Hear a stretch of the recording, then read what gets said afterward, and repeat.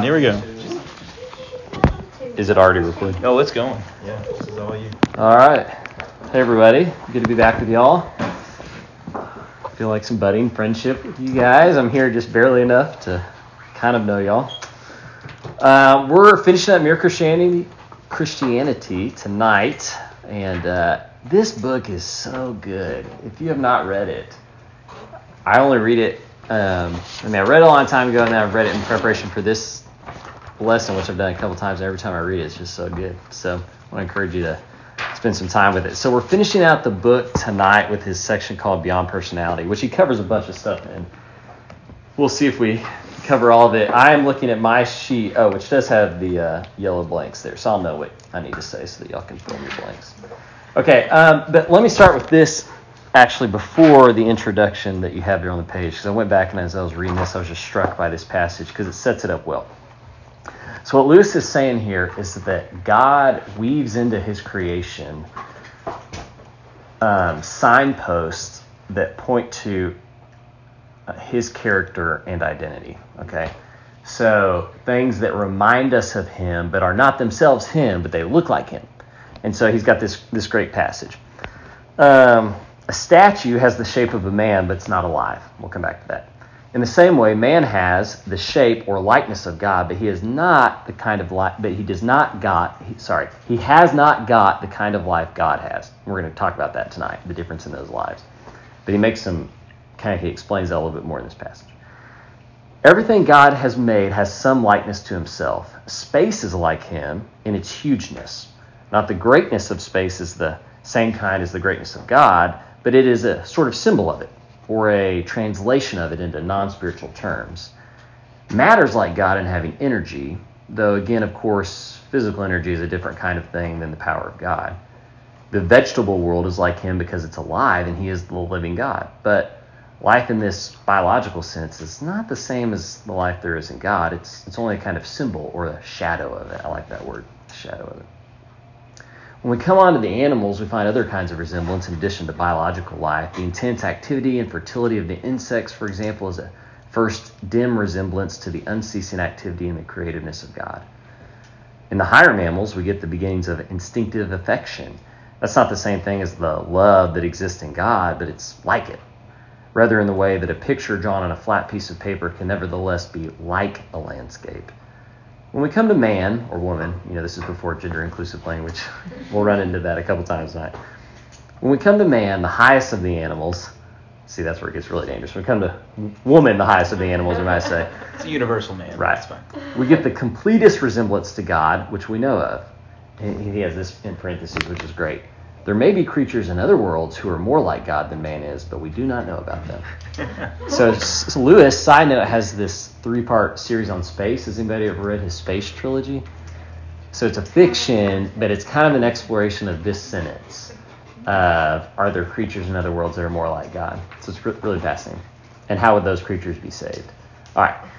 He goes on. Sorry, I digress. Man not only lives, but loves and reasons. Biological life reaches its highest known level in him.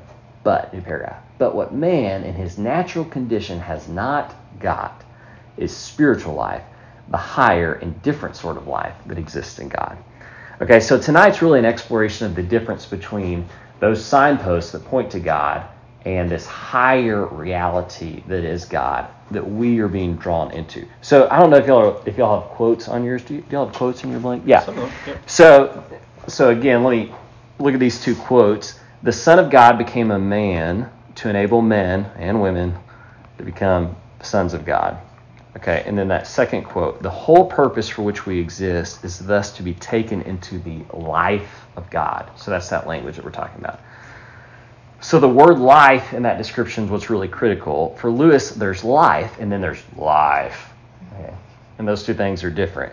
The latter being not only an improvement on the former, but another dimension. We're going to talk a little bit about a different dimension tonight. So not only a difference in degree, but a difference in kind. It's a different kind of life. Not just a better life, a different kind. So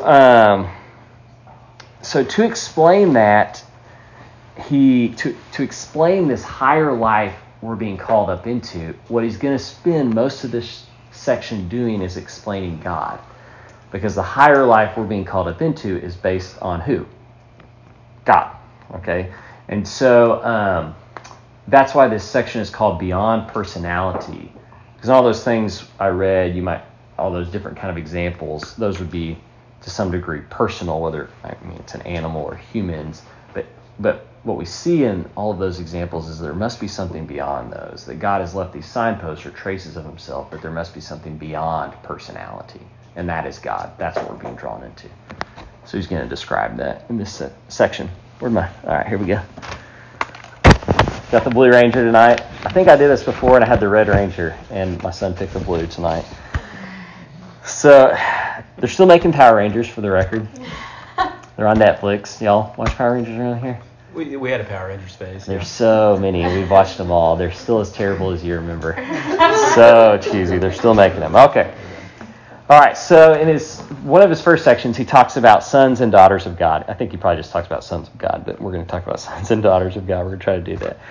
And so to understand our identity as children of God, he's going to talk about the identity of Jesus. And what he is going to say is, there is a difference between the way that Jesus is the Son of God and that we are sons or daughters of God. There's a difference, okay? And we talked about this a little bit when I talked about the Trinity. I don't know when that was, a month or two ago, right? So we're going to talk a little bit more about the Trinity tonight. And we talked about, Taylor, if you remember the words begotten, remember begetting? Y'all remember what begetting is? We talked about begetting versus created. And so he makes this distinction. So this is 2a, or Roman numeral 2, number 2a. Jesus is begotten by the Father, whereas we are created by the Father. So the difference is when you beget something of the same kind as yourself. Okay? So a man begets little babies, human babies, men or women. A beaver begets little beavers. Bird begets little eggs that turn into little birds. Okay? But when you make something or create something, you create something of a different kind.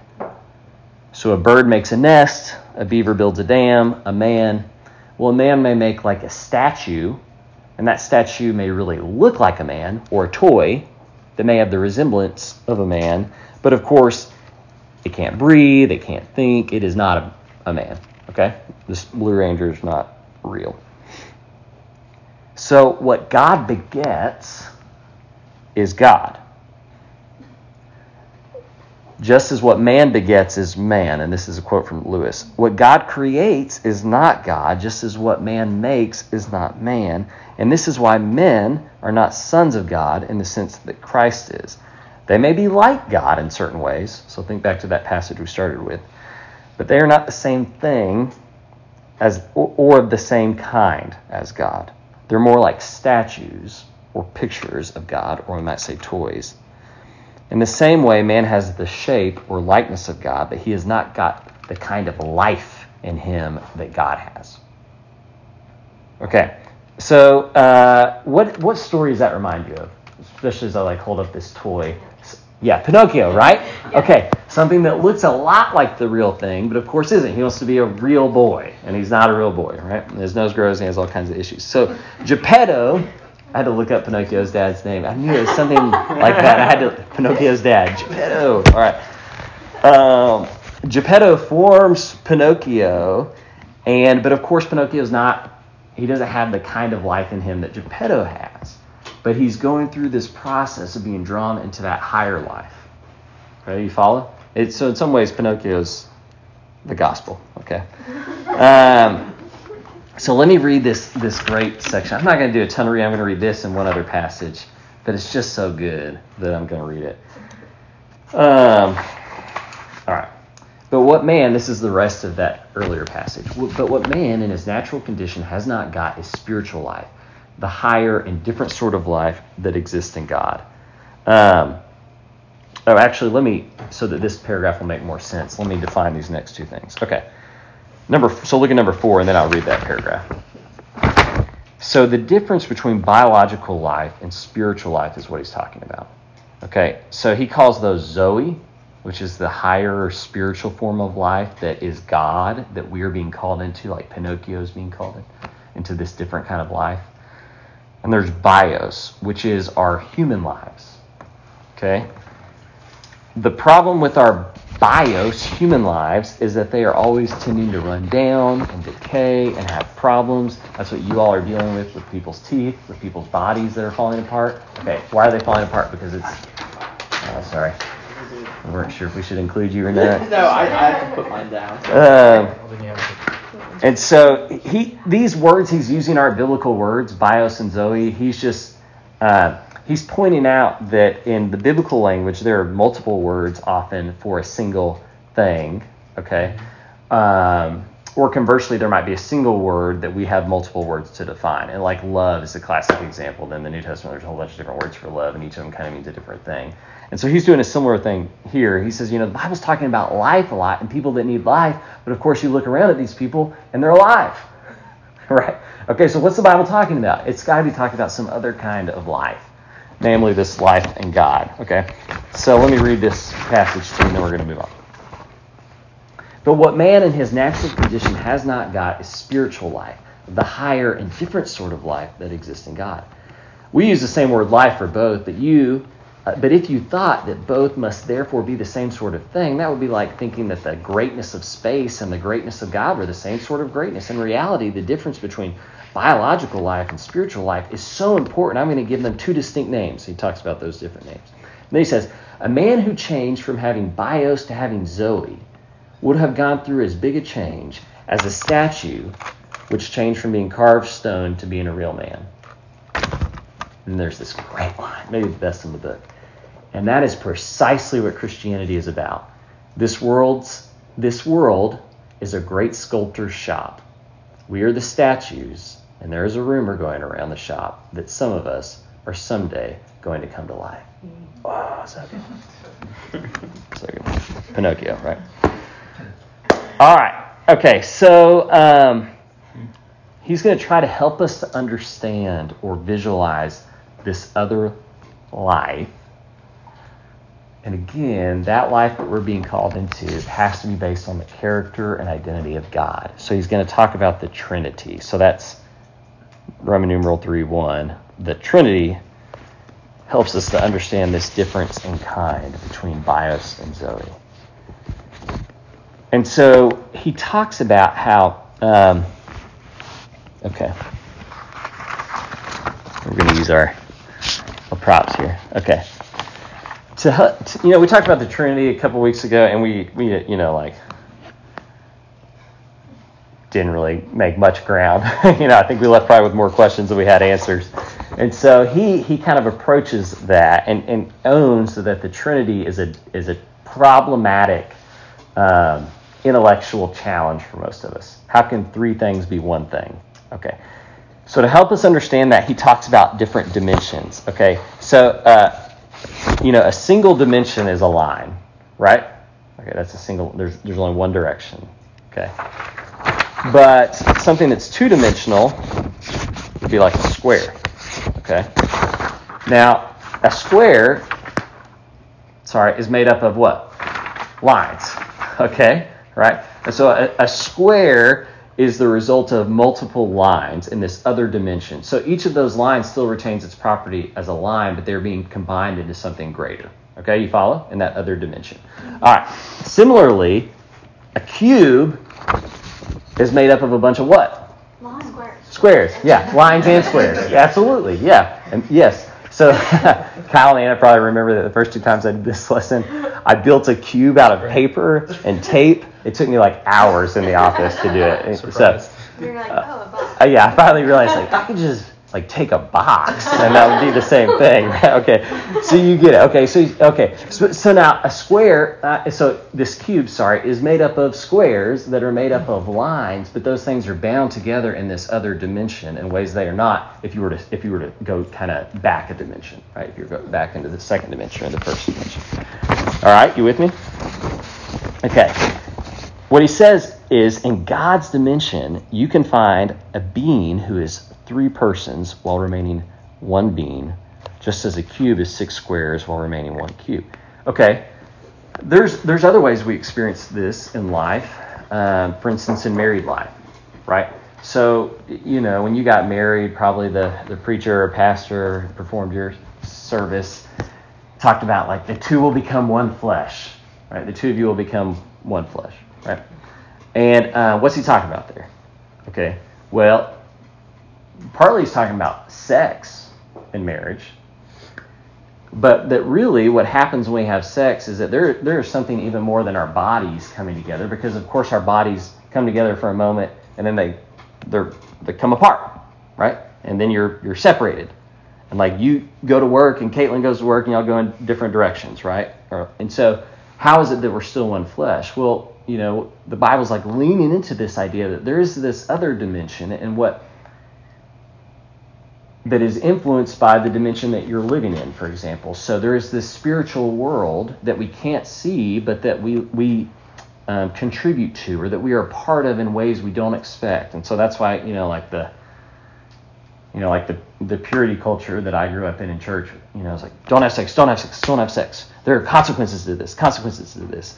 And I was like, I was thinking about the possibility of making a baby or something like that. And like the youth minister, I was at this youth retreat this weekend, and one of his guys who's 16 was talking to him about sex. And he's like, I just don't really know what the big deal is. I think I'm just going to have sex and stuff. And he was trying to convince him that there was like spiritual issues. Your souls are bound in ways that are tough to navigate. And finally, that wasn't getting through to him, and he just said, well, the condom might break. And the guy was like, that can happen?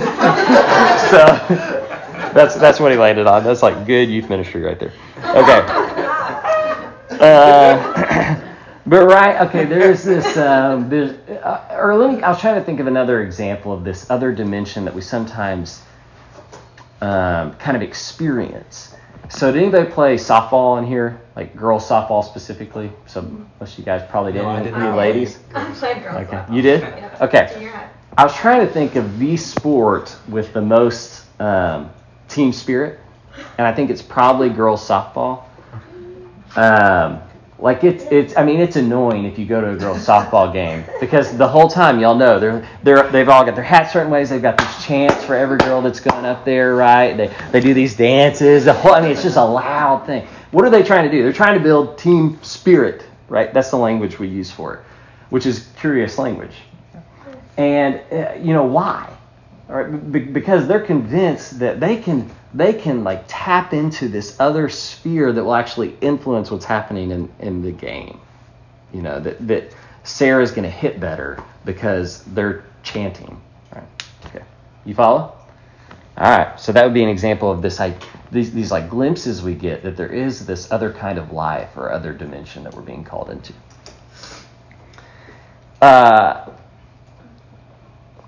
Oh, yeah. So Lewis suggests that this is 3a, that when we pray, what's actually happening is that we are entering that third dimension or fourth dimension, however you want to think, that dimension beyond ours. He says this. He says, when you pray, God is the thing to which we are praying.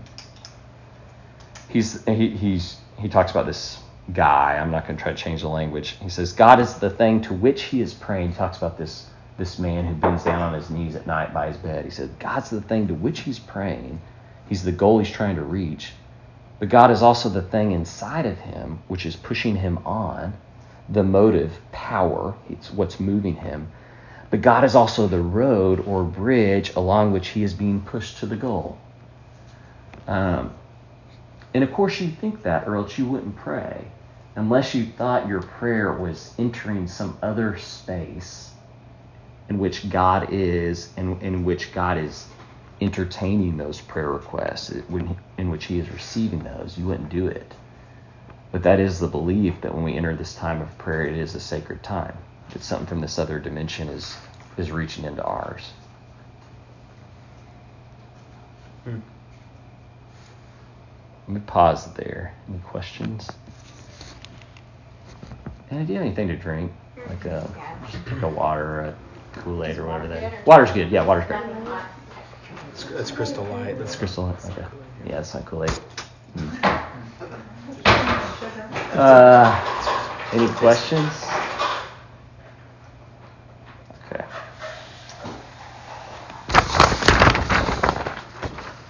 we got some good stuff yet to come. No, this is great. No need to apologize. It's wonderful. All right. Last time I was here, we also talked about, I was going to say Colossians 3, maybe verse 4. I preached about this a couple weeks ago. To go back to that imagery of prayer, Colossians 3 says that our lives are hidden with Christ in God. Our lives are hidden with Christ in God. That we're being like called up into God's own life. And that's Lewis's point in this whole section. That's the goal, that we're being called up into God's life, which is greater than ours. It's like the difference between, being in the dugout and being kind of called up into that team spirit that's electric and energizing.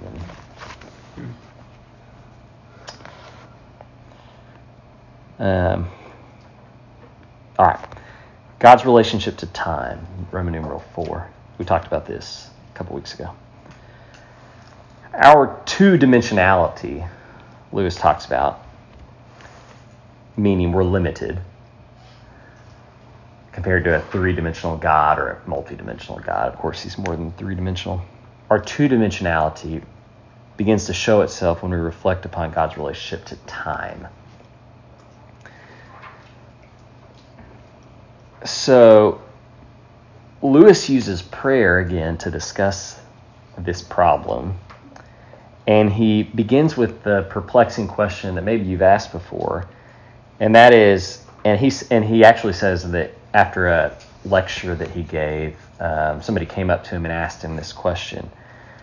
How can God answer the millions of prayers being offered in any 1 second? How's that possible? Or, if God knows what I'll do in the future, how do I have free will? He talks about that as well. So, here we go. Go back to our props here. So, we'll do another line here. And so, this is a timeline. All right. So, Will, tell me some significant events in your life. You were born July 29th, 1990. 1990. Okay. Other significant events. Let's see, I was baptized when I was 14. Okay. So it would be 2004. Yeah. Let's see, started college or graduated high school in 2008. Okay. Before that, you had a good youth intern at one point, but it's okay. What year was that? No. 2006. It's not. 2006. Unbelievable. It's good you got baptized beforehand. That might have derailed things. He played Halo once at a lake house with this guy. Sorry. Life changing. It was life-changing. Yeah, that's okay. It's fun What every else? day. What else? Let's see. Graduated college in 2012. Okay. Met Caitlin that year. Okay. Got married in 2015. Okay. What else? Anything else? Moved to Memphis in 2017. Okay. Woo. Expecting a baby in 2020. There we go. Okay. All right. So here's Will's timeline. And the thing about Will's timeline is that it is ever marching onward. Right? He can't go back. So as much as he would like to go back to Halo in 2006, the game that got away. Wouldn't we all? Wouldn't we all love to go back to the game? No, we didn't get away. As much as he can't, right? Okay. And so this is the thing about our two-dimensionality, that we're all living on these timelines, and so we can't go back in time, and similarly we can't go forward in time beyond which time will allow. Time is marching on at its own pace, and as much as you'd like to fast forward to February, for example, and the arrival of this babe, especially in those last weeks when it's getting really uncomfortable, right? Like, as much as you'd like to fast forward, you can't. Time will get here before you know it, as you do. Okay, and so this is each of our timelines, but what Lewis says about God is that God is not bound by this timeline, that God is the paper on which this timeline is drawn. Okay. That God contains the whole timeline in himself, And so the whole of human history is for God the present. Because he's the paper. Okay, are you still with me? The whole of human history would be for God the present. And so he gives another example. He says, remember Lewis is a writer, obviously. For the record, he became a Christian in his mid-20s, and he lived another 31 years, and he wrote 31 books in that time. Right? Christian books. So averaged one a year. Fairly prolific. Most of them are still in print, too. There's a couple that are out of print, but most are still in print. He gives this example to think about time. Imagine I'm writing a novel, this is Lewis talking, about Mary.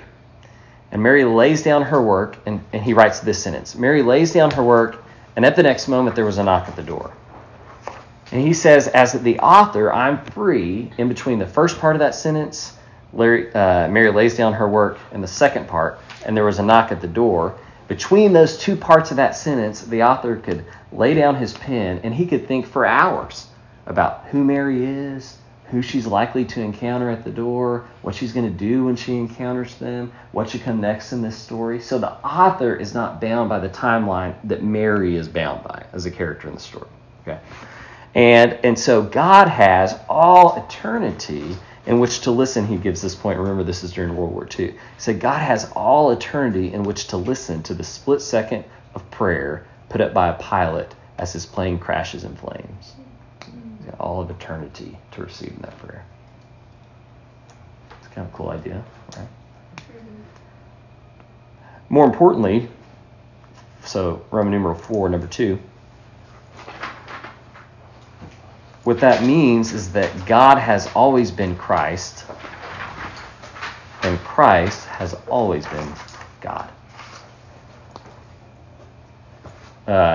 Another way I've said this before is that Christ is what God has always been saying. He's the Word of God in John 1.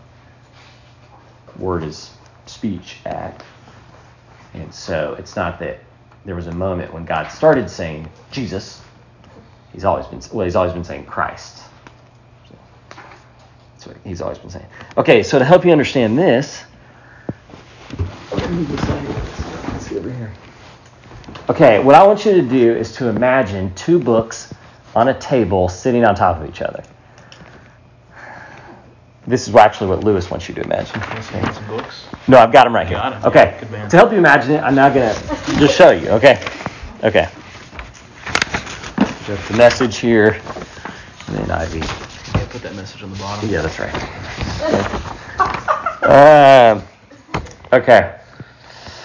All right, so book, let's call this book B on top, and this book A on bottom. Okay, so he's talking about the relationship of Jesus and God to each other.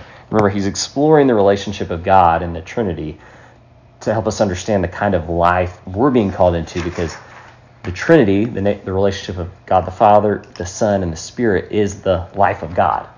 Right? So that's what we're being called into. Okay. So he says, book B sits on top of book A, correct? All right. NIV on top of the message. The position of the NIV is therefore being caused by the position of the message.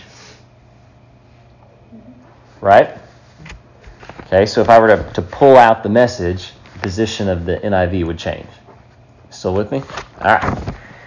Okay, so now imagine that these two books have always been there, forever.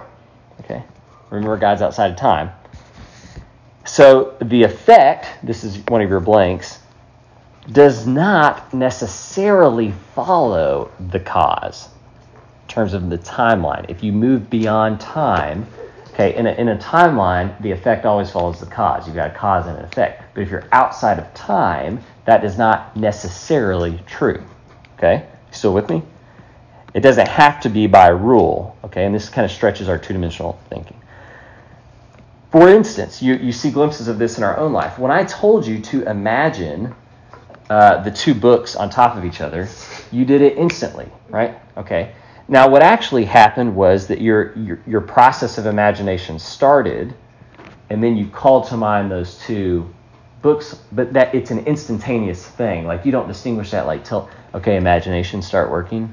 It's like the engine's kind of starting up, it's getting going. Okay, now call to mind those books. It was instantaneous like that. So the cause did not necessarily precede the effect. They were instantaneous. Okay. In the same way, the Son, begotten by the Father, meaning he's of the same kind, did not begin to exist as God at some point. Rather, the Son has always been the self-expression of God, the Word, or, like I said, God has always been saying Christ. So God, the message, has always caused the position of Christ. Okay, he's begotten from him in that sense, but it wasn't like a succession, like it happened one after the other. It was always that way. Okay, you with me? All right. Questions? What was this blank here? I don't know. What is that? The effect does not necessarily follow the cause. God from above or outside or all around. Oh, God from above or outside or all around contains the whole line and sees it all. Sorry. I should have been clear about that.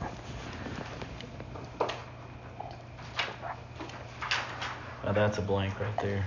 That is a good blank. Yep. As I recall, I think you picked the blanks, right? I picked the blanks, yeah. I wanted that to be a real doozy. Yeah. Appreciate You skipped it, so. All right. Okay. So now he moves on to the Holy Spirit. So let's join him.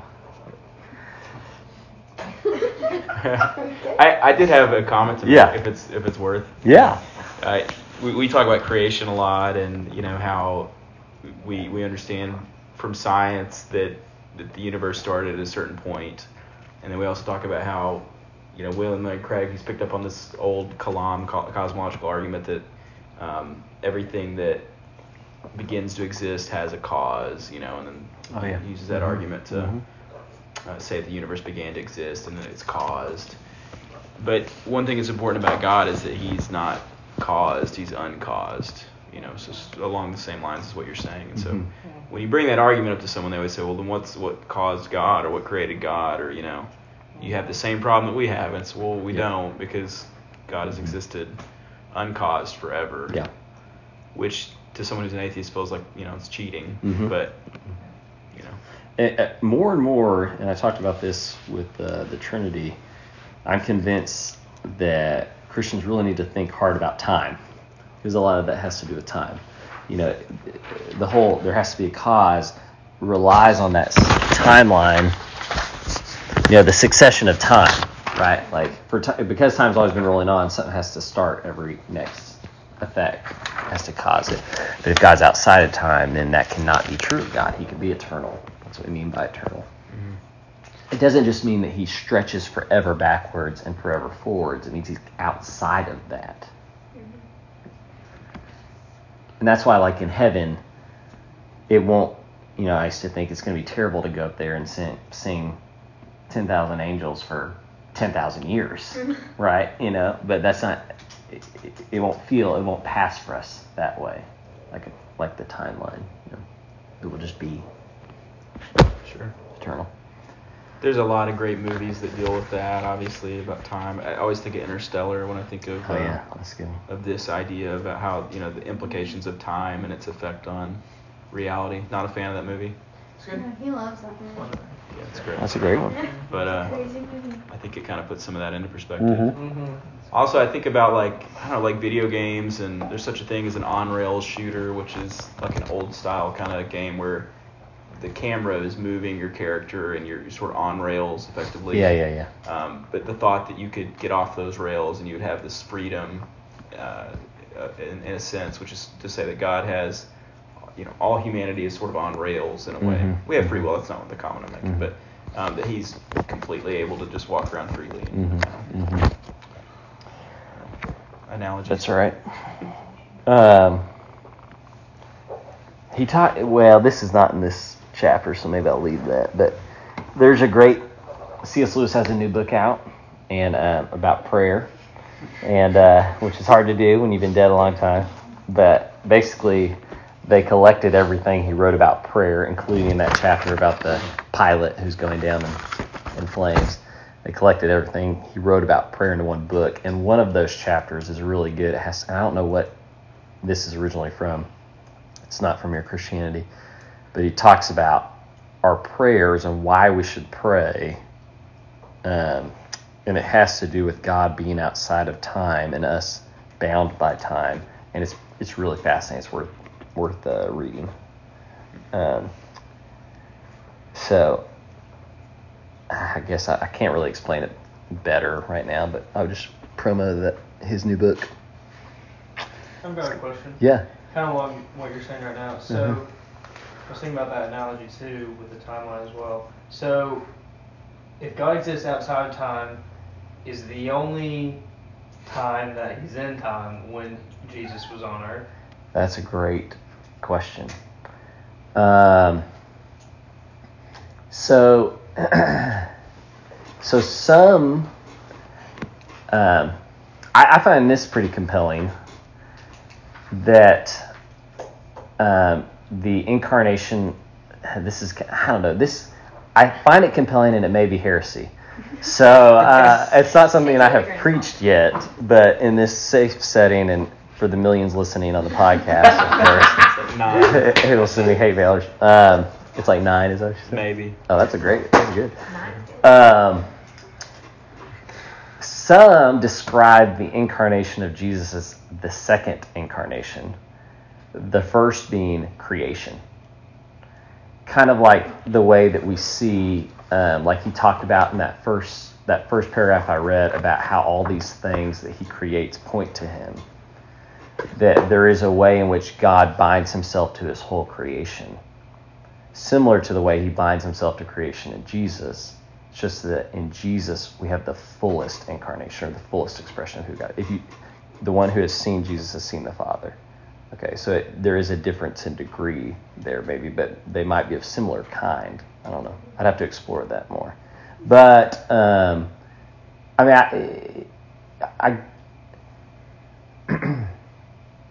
I guess basically I would say yes. I think that other one's just more like a philosophical thing to explore.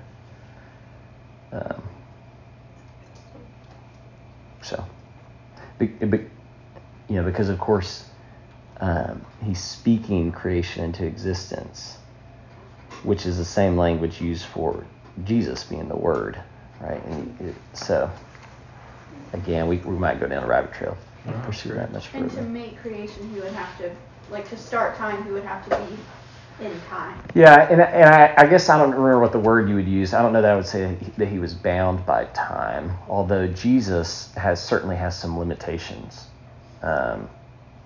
He talks about not knowing the times, only the Father knows those. And so there is we're going to talk a little bit about Jesus here in a second. Is it kind of the way that we use the word? So say when we're talking about outside time and inside time, is it kind of saying the way that God experiences and interacts with time? So when we say he's outside of time, we're saying how God interacts then with time, so that it's not necessarily like he is then, now he's just in play. Now it's like, tag, you're in. Yeah. It's just more so a different kind of relation with time when Jesus is walking on the earth. Yeah, so that's exactly right. So remember that all of human history is the present for God. And so it's not like he was Jesus back then and is no longer, if that makes sense. And and it also, don't hear me saying that God is not intervening in your timeline. I think he is. It's just all the present for him. Mm-hmm. That makes sense. Yeah. As much as it can. As much as it can, right? Yeah. Yeah. So I'm not arguing that God is detached because he is separate from time. Separate's a bad word. Outside of time, or that's right. I don't know. Not bound by time. Not bound by time. We don't have the right word. Yeah. It's that time has no power over him, but he has power over time. All right. So, okay, how would you describe the spirit in this room? Like when y'all come together, what does that feel like? What adjectives would you use to describe the feeling y'all feel when y'all come together? Pure joy. Pure ecstasy. Sex. Yeah. What else? Well, what would be the adjectives you would use? Comforting. Comforting. Okay. Contemplative. Contemplative. Yeah. Like a family. Like a family. Okay. I like it. What else? Usually I'm hungry. I feel like it's pretty relaxed. Relaxed. Yeah. Hospitable, inviting. Okay. So all those adjectives might be adjectives you would use to describe a person. Okay. So let's imagine that there is a person that is created by us being gathered together. Okay. There is this ephemeral spirit, okay, that you can't see, but has those attributes that stem from the way that we interact with each other. Are you following? Mm-hmm. Okay. That's the Holy Spirit, Lewis says. Lewis says that the Holy Spirit is the person formed by the love between the Father and the Son. That's 5:4a. So does Thomas Aquinas. Michael whispered in my ear. Michael's a big Aquinas fan. So if you go back to 4:3, let me jump back up to 4:2. I don't know if you have that. But we see, I've talked about this before in many other settings. You kind of see it with the team spirit example with softball, girls softball. You see it with, I've talked about this, the mob mentality. I've talked about that, right? Mm-hmm. So if you, if you were walking down Beale Street and I asked you to throw a brick through a storefront window, you'd tell me no. But if you were walking down Beale Street with 1,000 really angry people and everybody was throwing bricks, you'd probably do it. Why? Because there's this kind of spirit that has taken over. We call that spirit the mob mentality. Like, people study that. It's such a real thing. Or, you've got this sweet little girl. She's 16. She'd never do anything wrong. Somebody comes to her house. Her parents are home. They hand her some drugs, and they're like, do these drugs. She's like, no way. I'm not going to do those drugs. But she's at a party on Friday night with all of her friends in this house full of people who are doing it while she does it, right? Why? It's 'cause peer pressure is what we call it. But you can't see peer pressure. It's not like you can reach out and touch peer pressure. You just see its effects. Okay. And, so there's this and that peer pressure, the nature of it is defined by the way that the people in the room are interacting. Just like the mob mentality, the nature of that spirit is defined by the way the people are feeling and the way they're interacting with each other.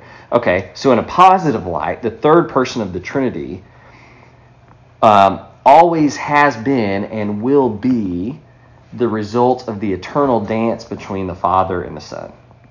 Okay, the Trinity is the love that emerges in that eternal dance between them, Lewis says. And he apologizes for using the term dance. He says he may offend some people. But, which is great. I appreciate that. He definitely would have offended the Church of Christ people back in that day. Yeah.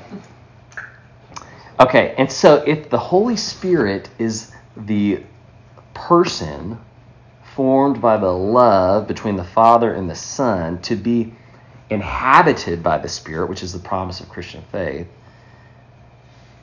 or in other words, the Zoe life, must be the greatest possible reality. If the Spirit is the nature of God or the life of God, you should want more than anything to have that life in you, to be transformed by that, to be called up into that eternal dance. Let me see. I think I've got maybe one last reading on this. We're doing on time. Great. Okay. Yeah, this is Lewis.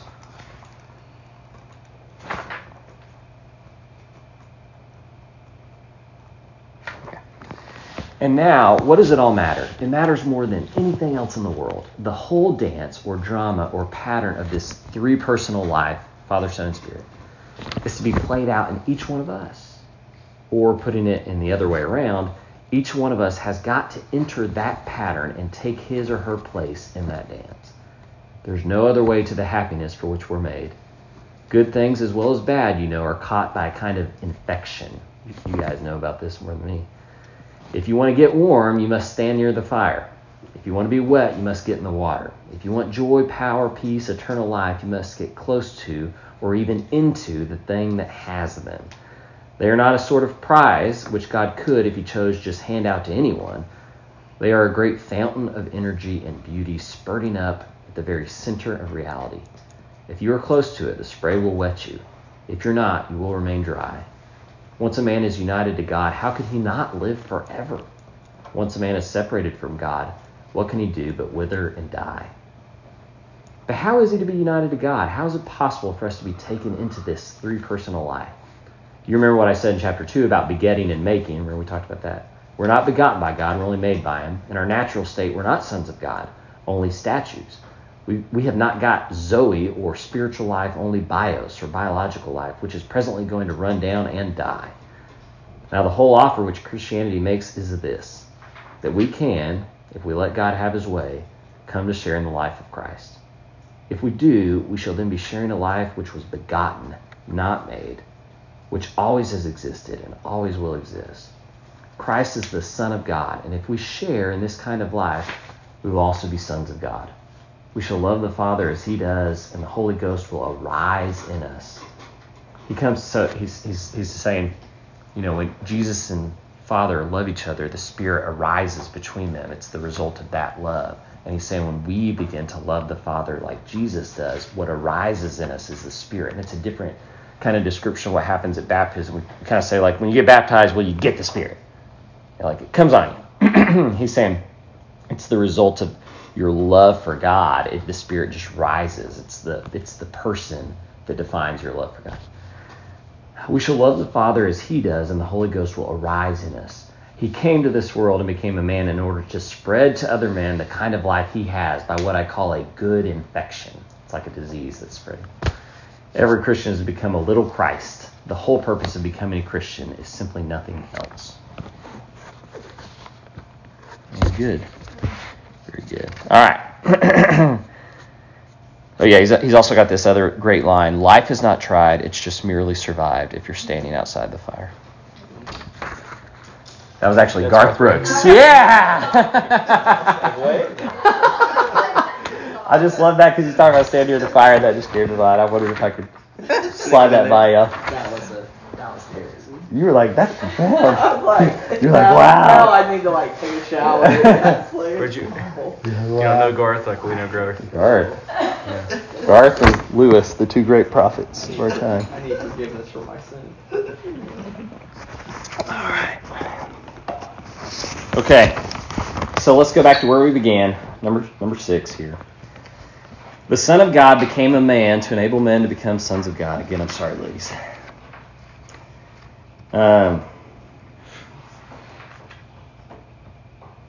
Heartbreaking story about that gender-inclusive language.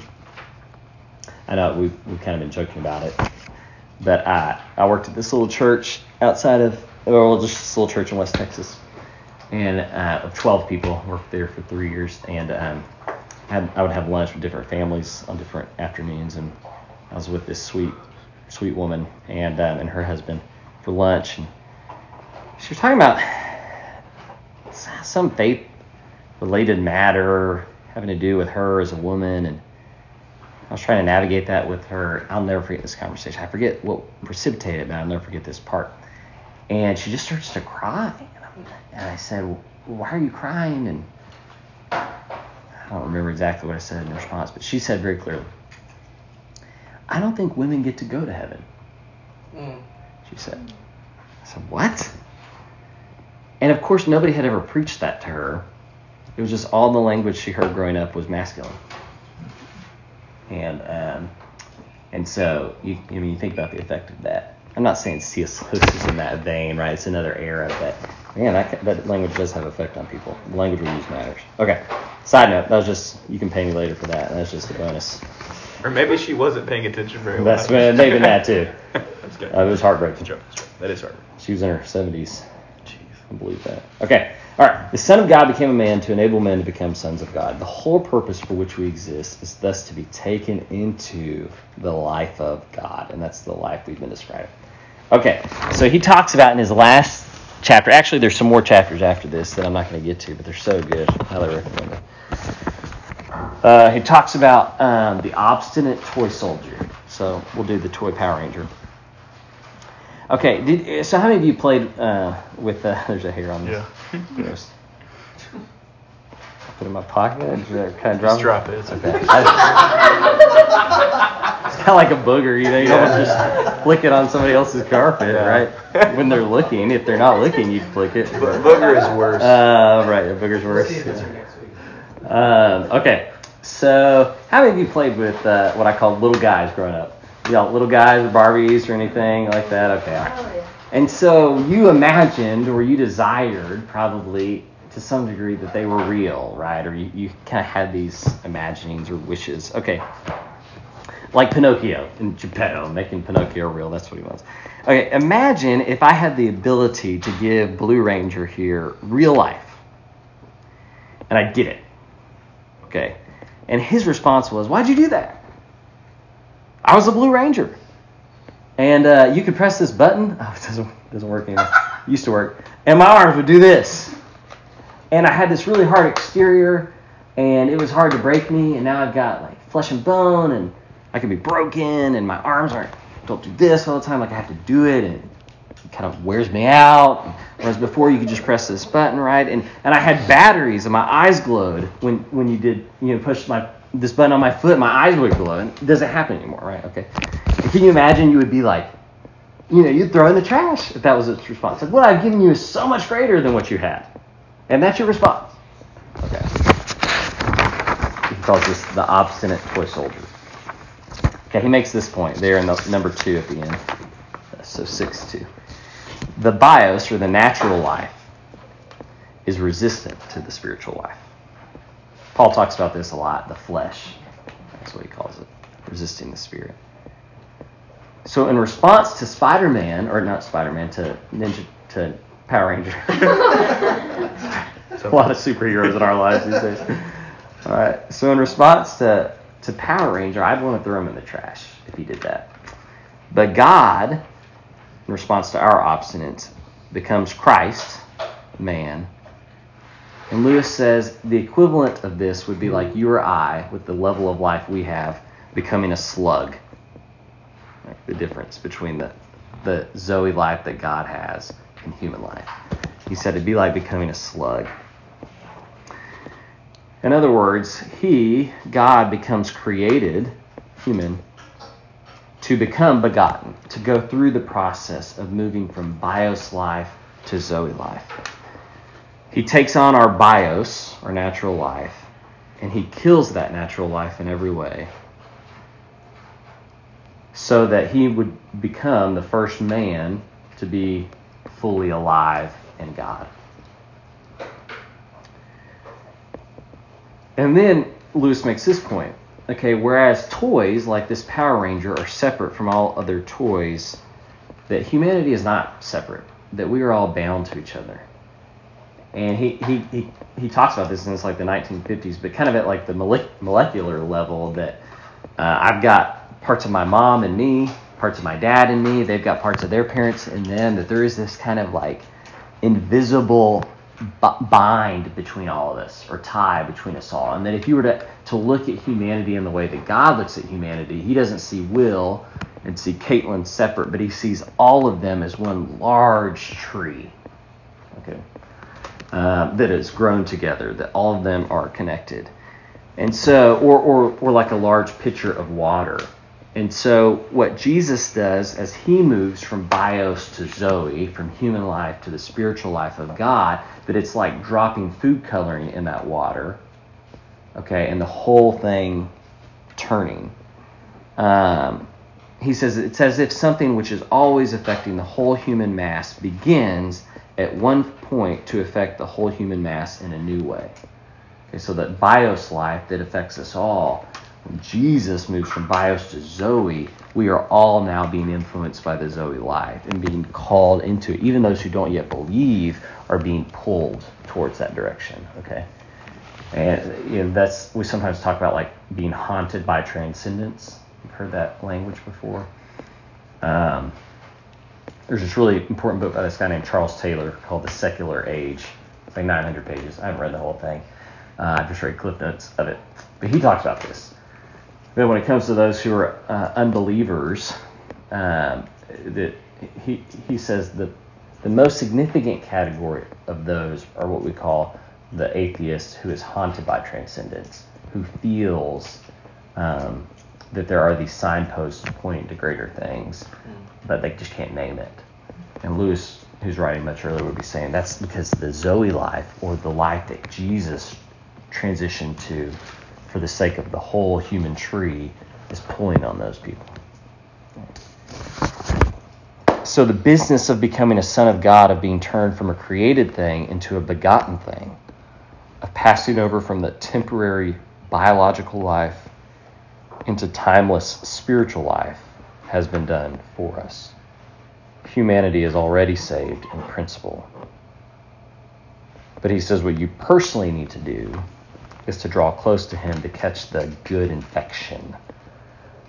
So again, it's kind of like this disease that's spreading through the water. You want to be close to the source. Catch the infection. Catch the spirit. There's so much other great stuff he talks about. He has this great chapter on why aren't Christians nicer than non-Christians? And he says the point is that niceness is largely determined by our natural lives, like the way we're wired and our experiences. And so you can't compare a Christian to a non-Christian and say who's nicer. What you have to compare the Christian to is themselves before they became a Christian or earlier in their Christian walk. Like, where are they compared to the natural place they started at? Okay, in other words, so you might have a non-Christian who's just a super nice guy, naturally, and a Christian who started off really crummy, okay, and they may not be as nice as the non-Christian is yet, but the spiritual life is pulling them, and they are nicer than they were, okay? Which is just a cool idea. And like a good, let us off the hook. Whew. Yeah. A little bit of special pleading there. Yeah, we're the Christians. Yeah, a lot of Christians, that's right. If he saw Christians today, he may think differently. I don't know. Some of us just aren't very good Christians. All right.